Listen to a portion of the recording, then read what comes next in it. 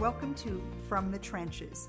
This is the third podcast for the Association of Pulmonary Critical Care and Sleep Medicine Division Directors, or APCCSD. This monthly podcast series will address topics and challenges relevant to chiefs. Today we are joined by Drs. Ann Dixon and a special guest speaker, Dr. David Ingbar. Dr. Dixon currently serves on the executive committee for the group as president, and Dr. Ingbar currently serves as chief of pulmonary allergy critical care and sleep medicine at the University of Minnesota. Today we'll be discussing the history of the Division Directors Group and how it all began. I'm Susan Murin, moderator for the podcast, former chief of pulmonary and critical care medicine at UC Davis. And I'm Ann Dixon. I'm Chief of Pulmonary and Critical Care Medicine at the University of Vermont. I'm also the current president of the Association of Pulmonary Critical Care and Sleep Medicine Division Directors. And I'm David Ingbar, introduced previously. Well, welcome everyone, and a special welcome to David. And I have to say it's especially a pleasure for me to be here interviewing David today, since David was my favorite young faculty member way back when I was a fellow. Well, can we start by having you tell us a little bit, David, about how the Division Directors Group began? Sure. I think many of you know that the sort of equivalent organization, which is the Fellowship Program Directors Group, existed for at least 10 years before this group started. And that really, to be honest, was based in the American College of Chest Physicians. It was supported by them, though it had a separate budget, but was not a separate legal entity at that point in time. And I think as I became an ATS officer and having worked with the APCCMPD, the Program Directors Group, which took about a year to be able to pronounce fluently in terms of the initials, it was clear there was a real need. That the program directors were beginning to get their needs and interactions together, and it was very beneficial. But the division directors did not have a similar vehicle for communication. So that occasionally there were, emails to large groups of, gee, what are you doing about this? What are you doing about coverage? What are you doing about the new area of nurse practitioners? But they would be small groups, and it wasn't really systematic, and there was no vehicle for communication. And particularly for ATS, as an academically focused organization, it seemed very logical that this void should be filled with support from ATS and organizing it. And at the time, I forget whether I was the secretary-treasurer or vice president of the ATS. And I thought, let's just start this, and got support from the other officers. And so we did it in the usual fashion by sort of trying to pull a list of division directors and invite people to get together at the meeting, the annual international conference. So tell us a little bit about the first meeting. Well, I think the first meeting, like many of the early meetings, the group was really trying to define itself. What should we be? What did we want to accomplish? How do we want to communicate with each other? And one of the first questions was sort of who should be members of the group? What was a division? Was a group of 3 or 4 practicing pulmonologists in a hospital division? Was it only based in academic centers? And there was this question of how broad or and inclusionary should we be or not. And I think in general, at least early on, people felt that we really should be inclusive and let anyone who wanted to be there be there. And particularly because some of the challenges that division directors face, like fiscal issues, in fact, people from community groups might have very different and interesting perspectives to bring to the academically based people. Excellent. And how was the reception of your peer group when you announced that you were going to start this and started to organize it? Well, like many new groups, people were there was general enthusiasm, I would say. So one of the things we did is we surveyed the group and said, do you think there's a need for this? And there was a resounding yes that came back to us. What the group should do was a little less clear. Some people thought it ought to deal a lot with fiscal issues. Some people thought it should deal with, academic training and, protecting the academic future for academic divisions. Some people wanted to know about negotiations and dealing with hospitals. So there are a lot of different pieces to it. And, of course, different people had different interests. Did you have specific goals for the organization? My goals were, I thought that this really needed to exist and we needed a way to communicate. And I think it's fair to say it's taken a while to get the communication and the structure really organized, and I'm delighted that Ann and colleagues are moving things forward so much more effectively than we did early on. I think another piece was really trying to get us to talk about the issues that face specifically the academic divisions, but also to share knowledge about salaries and how we dealt with hospitals and negotiations and all those things too. So those are some of my high-ticket items, but a lot of it was to give us a vehicle for communication too. So, Ann, hearing what David saw as the initial goals of the organization, how do you feel they still resonate for the group? Well, I think they resonate very much, and we stand on the shoulders of giants, and we really were able to build on a tremendous foundation, and with the continued support of the American Thoracic Society. We had a nucleus of division chiefs that were very invested in that, and so we were able to develop a structure that hopefully has more of a year-round presence. And another thing that we tried to do was to expand the annual meeting. There's always tremendous time pressure at the ATS annual meeting, as we all know. And so we tried to find a time, and we've done it outside the main body of the meeting, and I think that has been very helpful. I remember some of the earlier meetings was in the morning before ATS began, and it was tantalizing. We started discussing some important issues, but there was never time to do that. And I think it very much resonates. For me, it's a source of information for my peer group in terms of how are they dealing with these issues that I am struggling with. And I find if I don't get this information from other division directors, my hospital administration tells me how other divisions of pulmonary critical care work. Well, I don't think they have much more insight than my peers do. I think my peers have a lot more insight. So for me, it's a reality check and a source of information that I can actually then take back to my hospital administration and say, you know what, I have surveyed other division directors, and this is the way it's done in other places. And so it's a source of common information. It strikes me that things haven't changed very much since you started, David, because as I have tried to put together a list of things that we might want to talk about in future podcasts, I came up with a list of compensation models, negotiating with your chair, negotiating with your hospital, models of ICU coverage, and those are the same things that you thought were pertinent issues 20 years ago.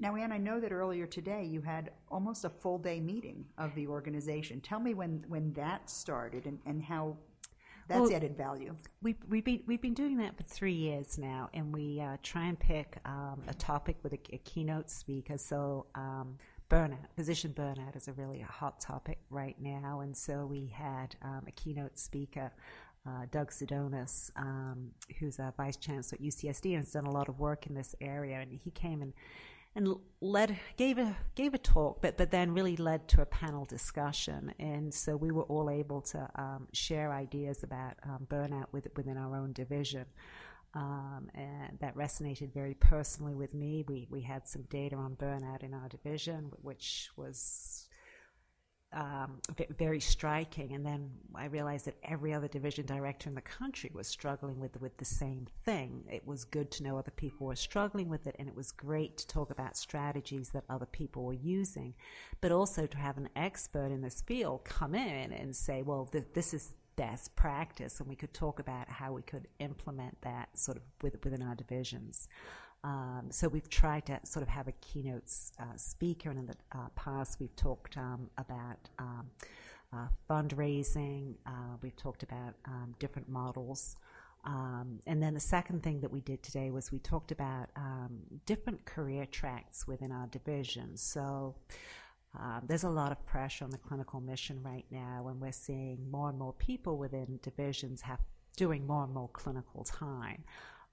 And how does that fit into the academic division model? How do these people get promoted? How do they get valued?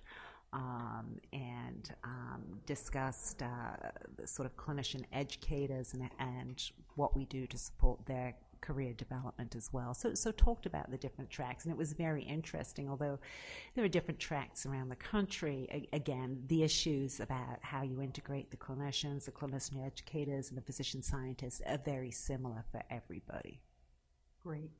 Now, between meetings, obviously you have this big meeting now at ATS each year, but between meetings, how does the group coordinate and how does the work continue? That is the hardest thing to do. There's a bunch of very, very busy people, and trying to get people to take the time and maintain the momentum has been the hardest thing. So with support of the ATS staff, we schedule regular calls. We have an executive committee now that is responsible for developing some of the programs. One of the things that we have done, we decided we wanted to do, is develop a leadership toolbox. And so out of that, there was a paper published in Annals a few months ago that Bryant Nguyen led. That was produced to talk about leadership of pulmonary critical care divisions, and so that was sort of a very concrete thing that we have done. So people have identified projects that they are concerned about, and we try and give them a framework and a peer group to work with. Another thing that we've done within the last 12 months is we organized a Gender Equity Summit, which was at last year's conference, and we have just submitted a paper. Kerry Thompson was really the leader on that, and we've just submitted a paper which talks about gender equity in pulmonary critical care and sleep divisions, and what we can do as division directors, but also what the individual needs to do, and what leadership and societies can do to work on those problems. So we've created a structure to try and let people work on problems as they arise. So David, it looks like the organization you started is growing up. What's your perspective looking back when you see what they're up to now? Well, I don't really feel like I started it. I feel like I've gotten a lot of gray hairs just by doing this discussion.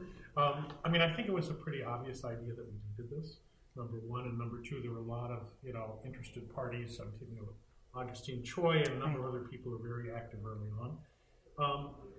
I think watching the growth has been fabulous, and the issues, as you said, Susan, are still with us, including new ones, and the burnout one I think is a fabulous one to address because it's so important. So it's really gratifying to me seeing the growth and everything that's going on, but I don't feel like I get credit for this. I feel like it's really the group of people, because we're all working in the trenches, and I've been a division director for probably too long, more than 15 years, and so some of the problems that frankly continue get old, and then we get new ones tossed on top of it. But I think having the support network and the communication network to share these issues, both some of them are really specific to pulmonary critical care. Right. I work a lot with our CTSI education group, so I see them actually as much broader across academic medicine and not even just internal medicine. So I think, but if we don't talk about them and don't take them on, they're not going to get fixed. And sharing the information, I think, is really powerful, especially dealing with chairs and hospitals for negotiations, because that's where the normative information, as you said, Ann, is incredibly big. No, and I completely agree with that. In fact, you go from the perspective that knowledge is power. There's often an asymmetry of information between us as individuals and our hospitals. And I think sharing information among division directors really lets us even that playing field a little bit. Knowing how places are doing it elsewhere and what kind of financial relationships they've worked out with their hospitals around ICU coverage and things like that can make us more informed as we go to the table. And therefore make us more effective in advocating for our divisions. Well, it's also very helpful. I think my institution does try and have objective data, but it's where does that data come and how similar is it to my division? So when there's an issue, I can reach out to similar divisions around the country and ask, well, how do you do this? Whereas sometimes I think when my institution gets information about, pulmonary and critical care and sleep, it could be very different practices that they're talking about. So it really is helpful for me to be able to say, I know you have this data, but I have looked at this institution, very similar to our own, and this is how they do it. And information is power. And Ann, you probably are actually in one of the best possible situations, since you're chair of medicine as a former pulmonary and critical care division director and president of APCC-MPB, and she's very familiar with a lot of the specific issues. Right. But I think, where some of the academic leaders are less familiar, because I think critical care in particular is highly susceptible to burnout and some of the salary and other compensation challenges. It can be a really difficult sell without that information. Yeah. Though I think there are some strengths in that arrangement and also some weaknesses. Now that I'm on the chair side, I will say I think our division chief and our division sometimes think they get short shrift because we know too much about their business. So I think it can go either way. Any particular goals for the future that we haven't discussed today for the organization? Well, I think the goal is for it to be sustaining and to facilitate communication throughout the year. Last year, with the support of ATS, we set up a base camp as a forum for us to communicate with one another. I've got to say that as division directors, some of us are quite slow at embracing new technology, and also very busy. So it's just trying to keep everybody engaged sort of throughout the year in a not burdensome way, but to be available and a resource for information. And that still is something that I think we're working on. I must say, I'm very impressed to hear that several academic products have emerged from the group, that not only are you talking to one another and gathering information, but you're publishing that information. So there's some academic benefit to engagement as well, it sounds like. I think that reflects how division directors at ATS think. They think in terms of an academic product. And when we were thinking about leadership, when we were thinking about gender equity, they approached it in a very academic manner, and I think it speaks more clearly to us as a group if we can think about it in an academic manner. So how would someone who's a new division director, for example, engage more deeply with the organization and potentially get in line for a leadership position? Make sure we've got your name on the listserv, so get in touch with Eileen Odalis or Eileen Larson or Odalis Jimenez, and show up to the meeting. If you're interested in working on an issue, let the executive committee know, and Naftali Kaminsky is going to be taking over as president. And I know he is looking for people to work on particular topics that are of interest to them. Great. Well, it's really been a pleasure having this conversation with the two of you today. Any closing remarks? My closing remark would be I want to thank David for setting up this organization and getting us going, and I want to thank all the division directors out there who've given their time and their energy to this organization, because really it's about all of you out there. Well, thank you very much. Yeah, I'm really thrilled to see everything you and the other leaders have done in the wake of my ATS official involvement. And, I think that the interesting thing is, even if you're a division director for a while, you really need the communication, let alone with new folks coming on. So I see it serving a really important role that will grow, especially as the challenges to the academic portion of a lot of our missions seems to keep on rising in terms of the stress level. So thank you very much. Well, thank you, Ann, and thank you, David, for taking time out of the ATS meeting to record this podcast today. I want to remind our listeners that this podcast series is really for them. If there are topics you'd like to see us discuss, please let us know. If you're interested in joining the conversation, don't forget to use hashtag APCCSTP podcast on Twitter, or follow us at PCSM Chiefs to send us your questions or comments.